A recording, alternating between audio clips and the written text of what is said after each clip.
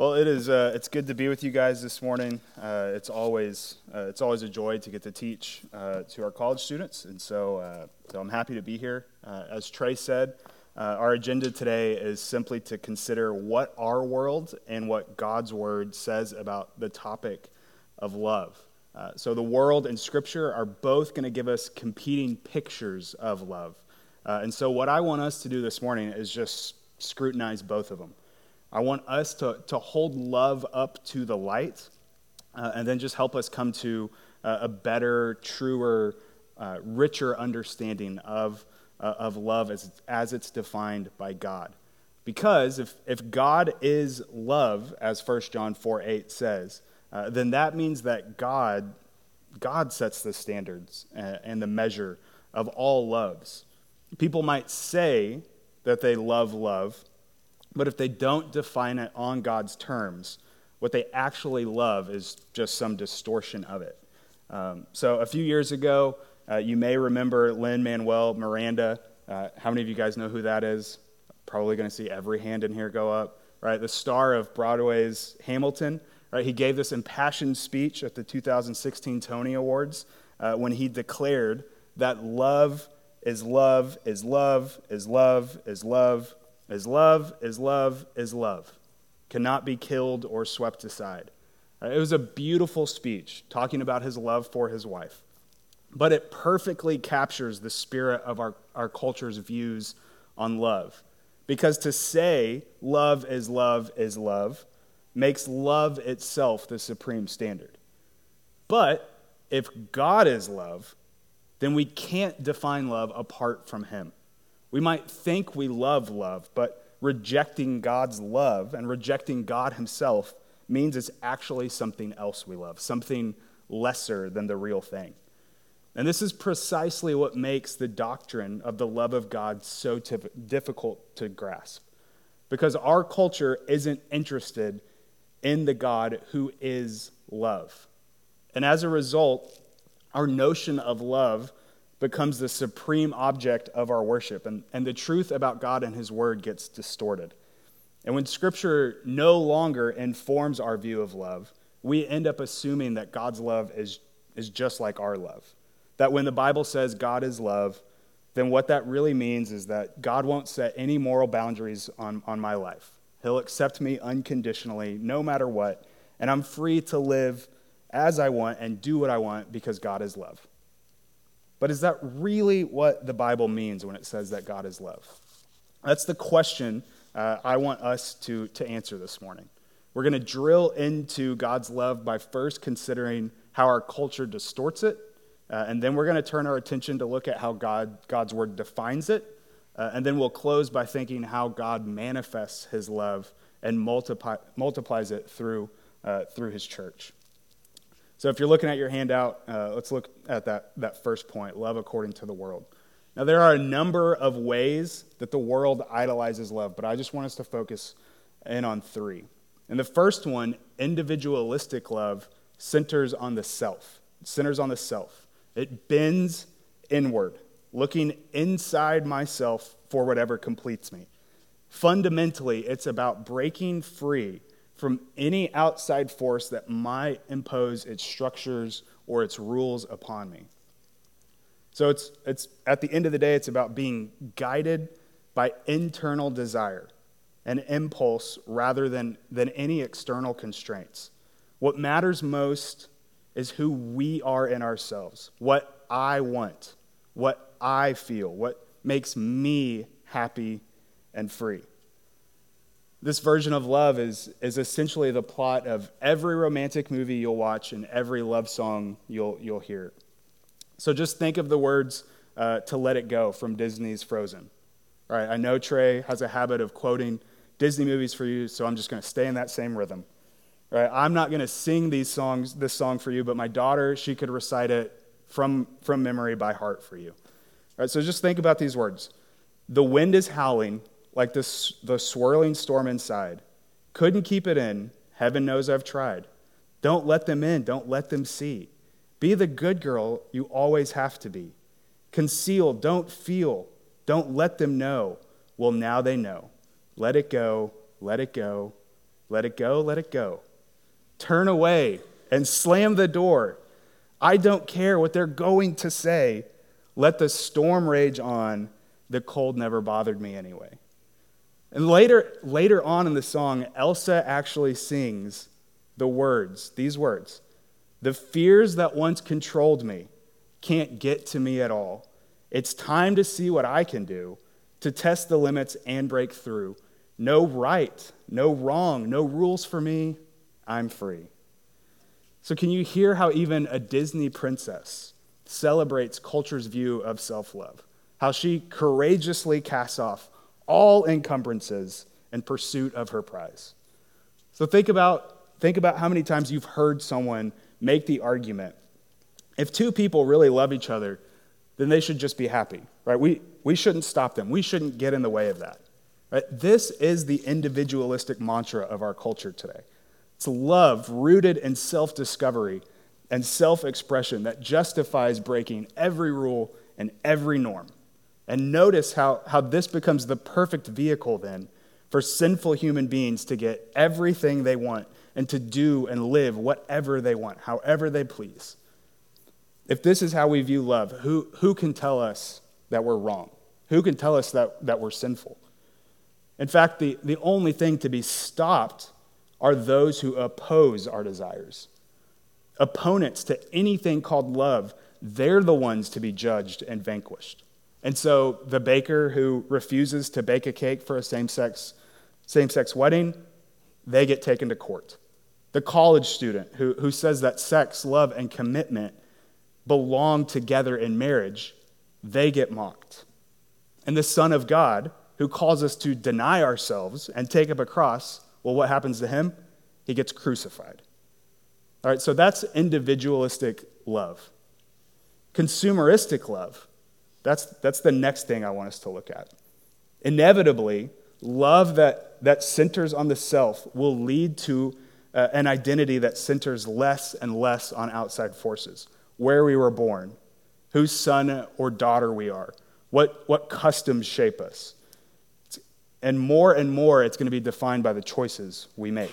So we treat love like we're a shopper standing in the cereal aisle at the grocery store. We've got hundreds of flavors to choose from, and no one is there to tell us which one we have to take. Right? We no longer have mom telling us we have to pick the healthy cereal. Right? We feel like Honey Nut Cheerios today? Great, go for it. That's what I'm buying. Cinnamon Toast Crunch? Why not? Who's there to stop me? Right? And this is consumeristic love. Right? In this view, all of life, it becomes a shopping mall. Do you guys even know what those are anymore? Like, I don't know. I can't remember the last time I went to a mall. Love becomes this transactional decision that depends on the appetites of the moment.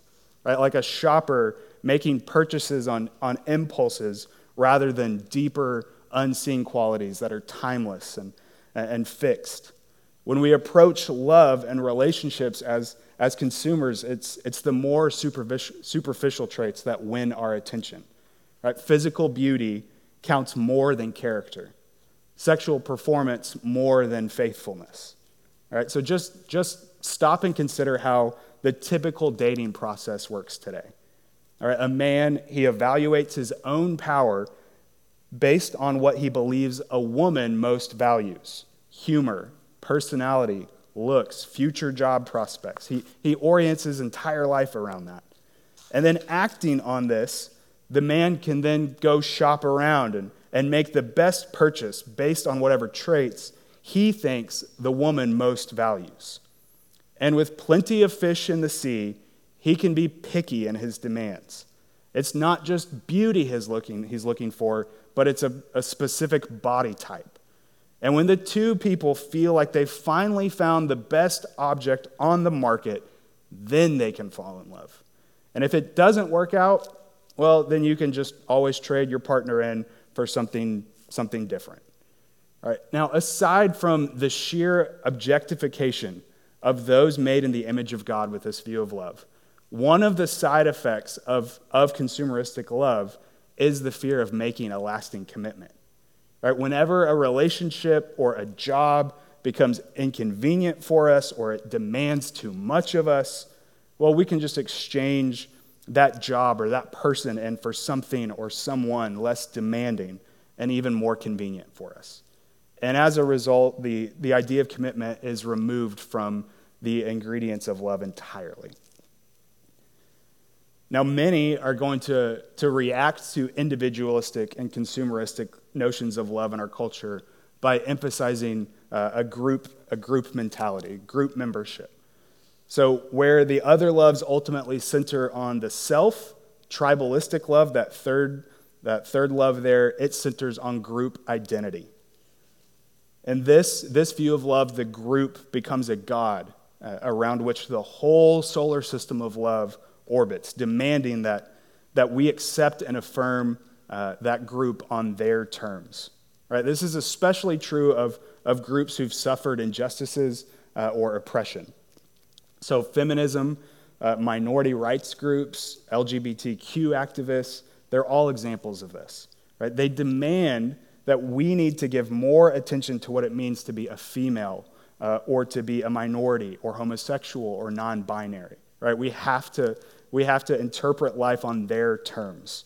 Right? And such a worldview can get dangerously idolatrous. So group identity, it becomes idolatrous when you or I love the members of your tribe or group to the exclusion of others, or when a person's group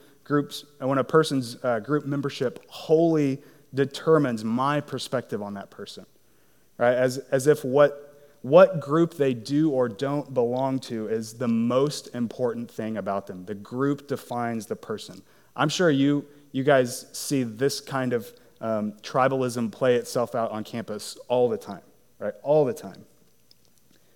Now those are the three views of love according to the culture. But I wanted us to take a step back and think about how they influence and affect the local church.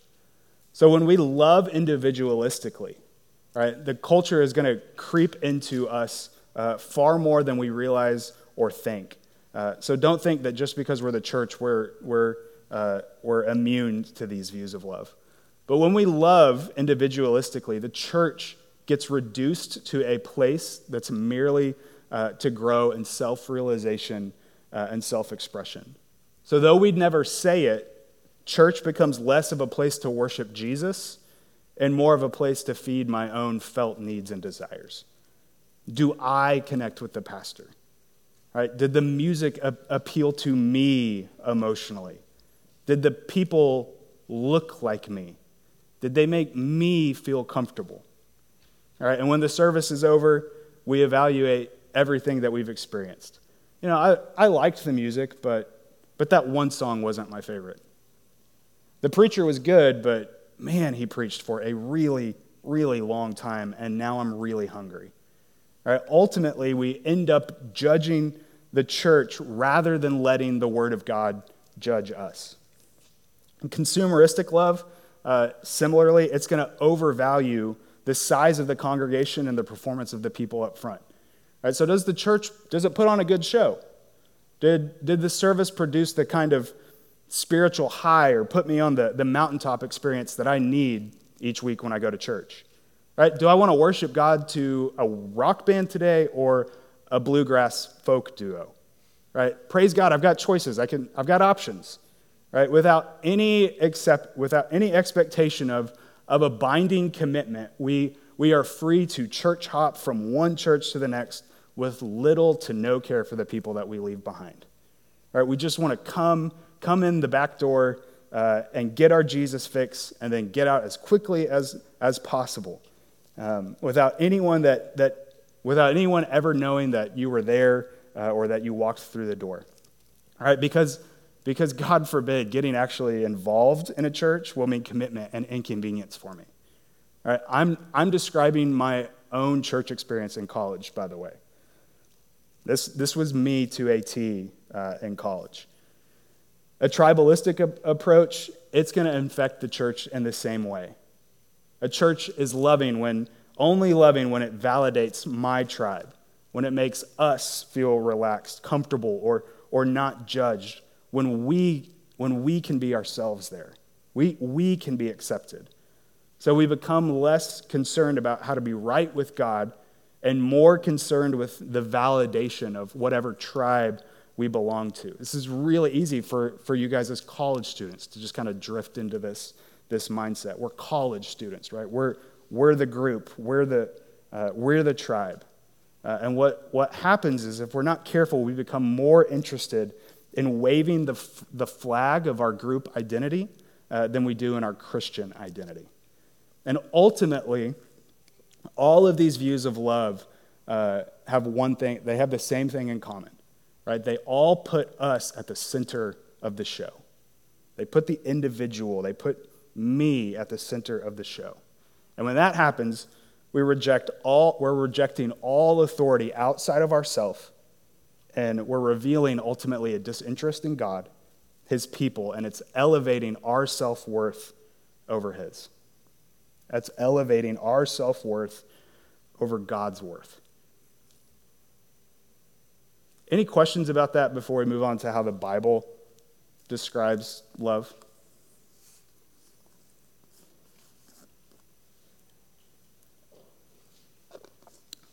All right. Well, what does God's love look like? What does God's love look like?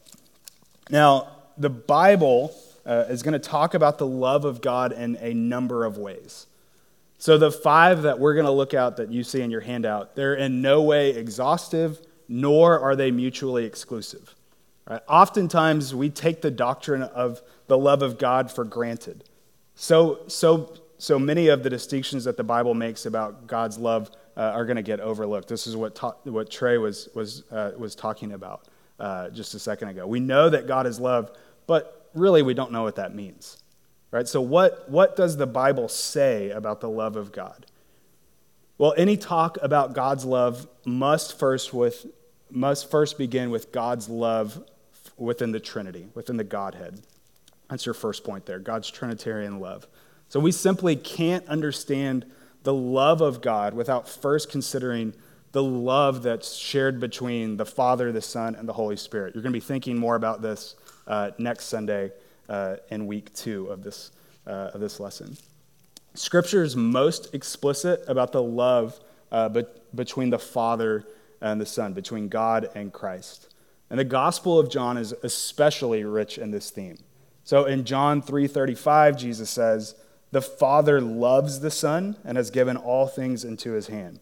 And then later in chapter 5, verse 20, he says, "The Father loves the Son and shows him all that he is doing."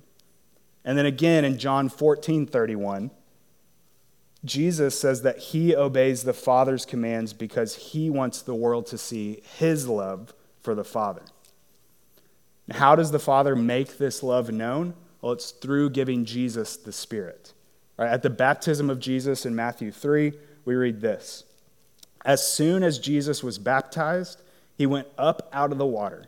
At that moment, heaven was opened, and he saw the Spirit of God descending like a dove and coming to rest on him.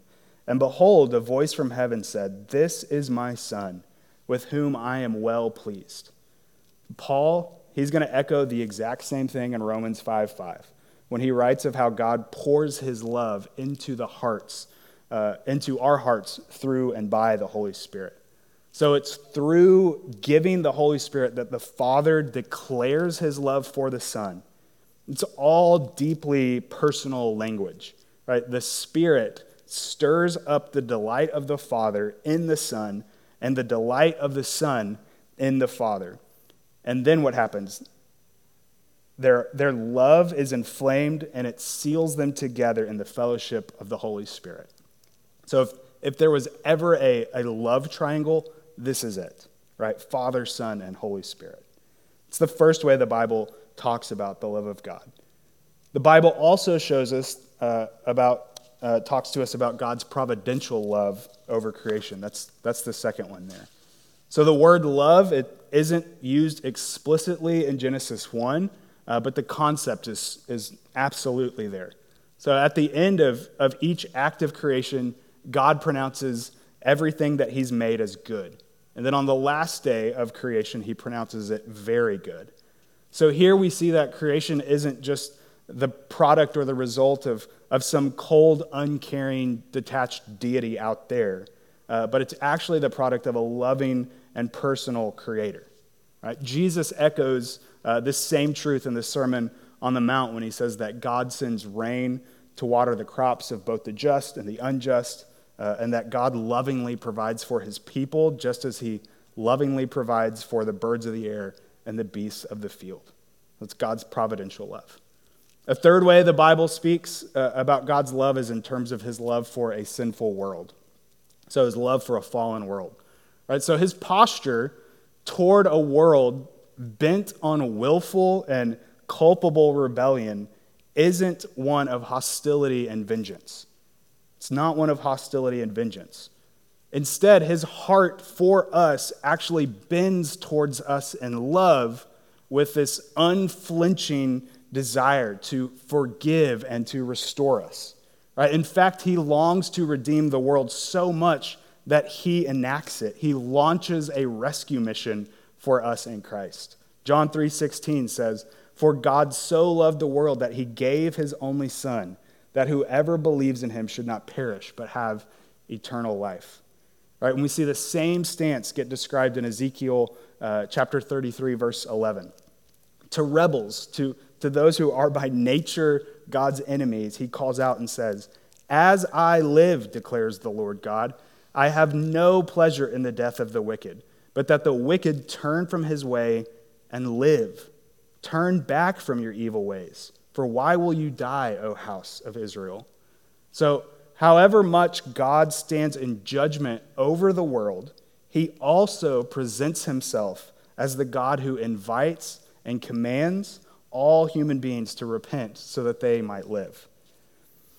And flowing out of this love for a fallen world is a particular love that he reserves uniquely for those that he redeems. So that's the fourth one there, letter D, God's particular love.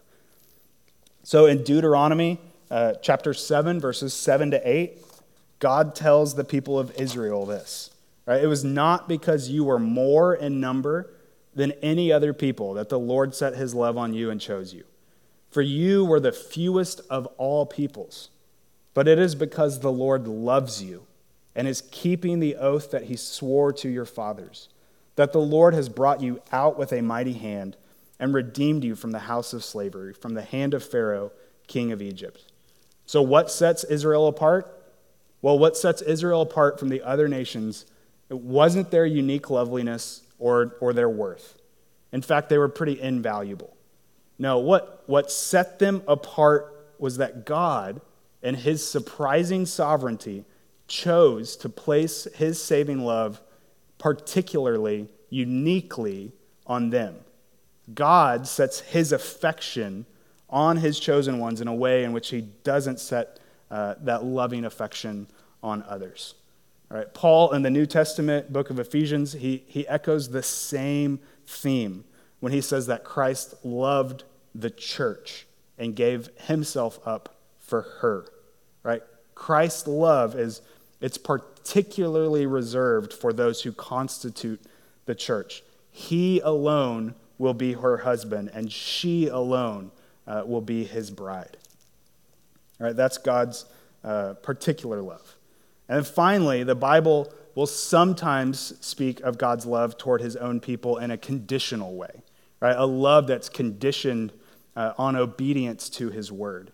Right? Now, this doesn't describe how we become true followers of God as if we can merit or win his affection through our obedience and our good works. Instead, it's describing what the relationship is like once we're actually in it with him. Right? So Jude exhorts his readers in Jude 21 to keep yourselves in the love of God. Keep yourselves in the love of God. Right? And then Jesus he's gonna speak in these same kind of conditional terms. Right? John 15:9, he commands his disciples to remain in his love, and then he adds, "If you keep my commandments, then you will abide in my love, just as I have kept my Father's commandments and abide in his love." So that if-then clause, it highlights the conditional nature of his love.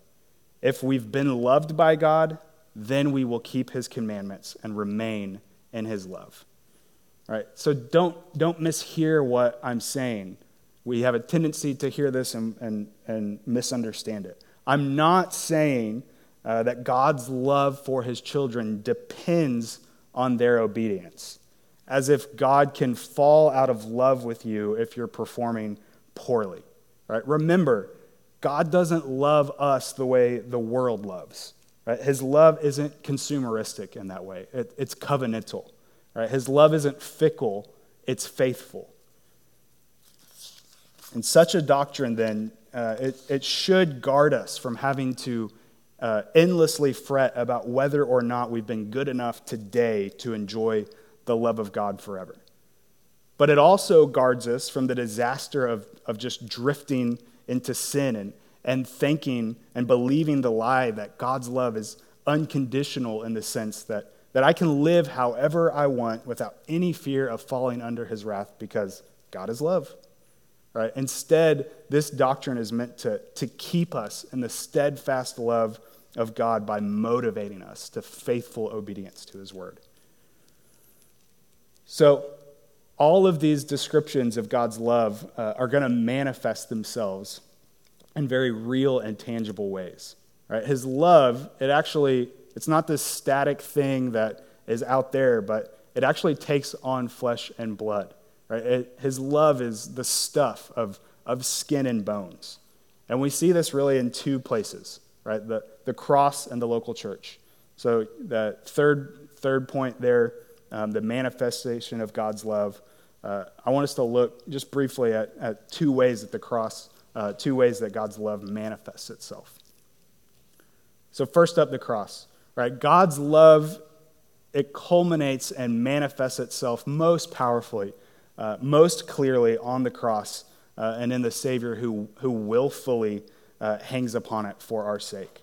All right, so Paul in Romans 5:8 says, "But God shows his love for us in that while we were sinners, Christ died for us." You can't get more clear than that.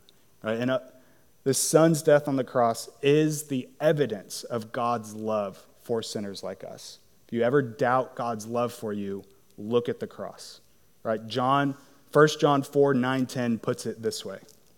"In this, the love of God was made manifest among us, that God sent his Son into the world so that we might live through him.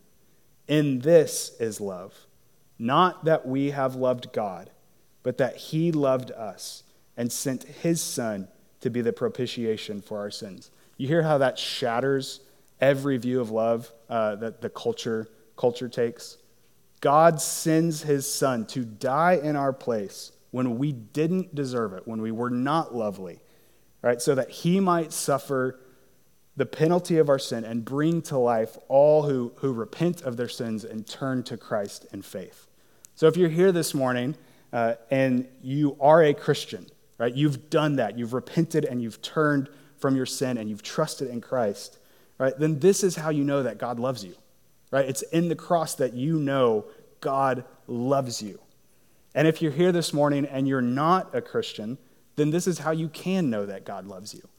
Right? You have rebelled against a holy God and you stand condemned before him because you have broken and disobeyed his commands on your life. And yet, in his great love and in his mercy and in his kindness to you, he sent his Son to suffer that condemnation in your place on the cross. If only you will abandon your sin and put your faith in Christ. And it's only in turning from your sins and giving your life to Christ in this way that you can know God's love for you. All right, so I beg you to repent and to believe. Anybody in this room that you came with would want to talk to you about that. Me, Trey, Joy. So don't leave here without that knowledge of God's love for you. Well, when we do that, right, when we repent and we believe, God then draws us out of the world and into a new family, what we call the church. And this is the second way that we see God's love manifested for us. Right? His love, it makes us a new person individually, but then it makes us a new people. It draws that individual into a community of lovers. And it's only in that new community of the church that we get a full-orbed picture of God's love. Most fundamentally, the church displays the love of God by loving one another as Christ has loved us. Right? That's what Jesus tells his disciples in John 13, 34, 35. A new commandment I give to you, that you love one another, just as I have loved you, you also are to love one another. By this, all people will know that you are my disciples, if you have love for one another.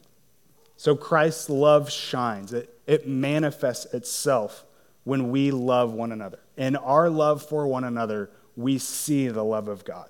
Right? We display him and his gospel when we gather with other Christians who are not like us, and we strive in that time not to act from selfish ambition or conceit like the world would, but in humility count others more significant than ourselves. When we look not to the interest of our own selves like the world does, but we instead look also to the interests of others. No other institution, no other organism on planet Earth can display the love of God in Christ the way the local church is called to do it.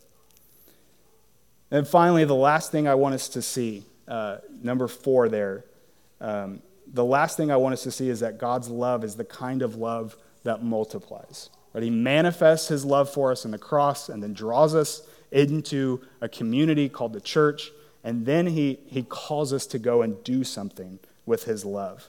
So his love, it compels us not only to love our brothers and sisters in the context of the local church, but it also propels us out into the world to declare the love of God to others. All right, that's the whole point of Jesus' final words to his disciples in Matthew 28.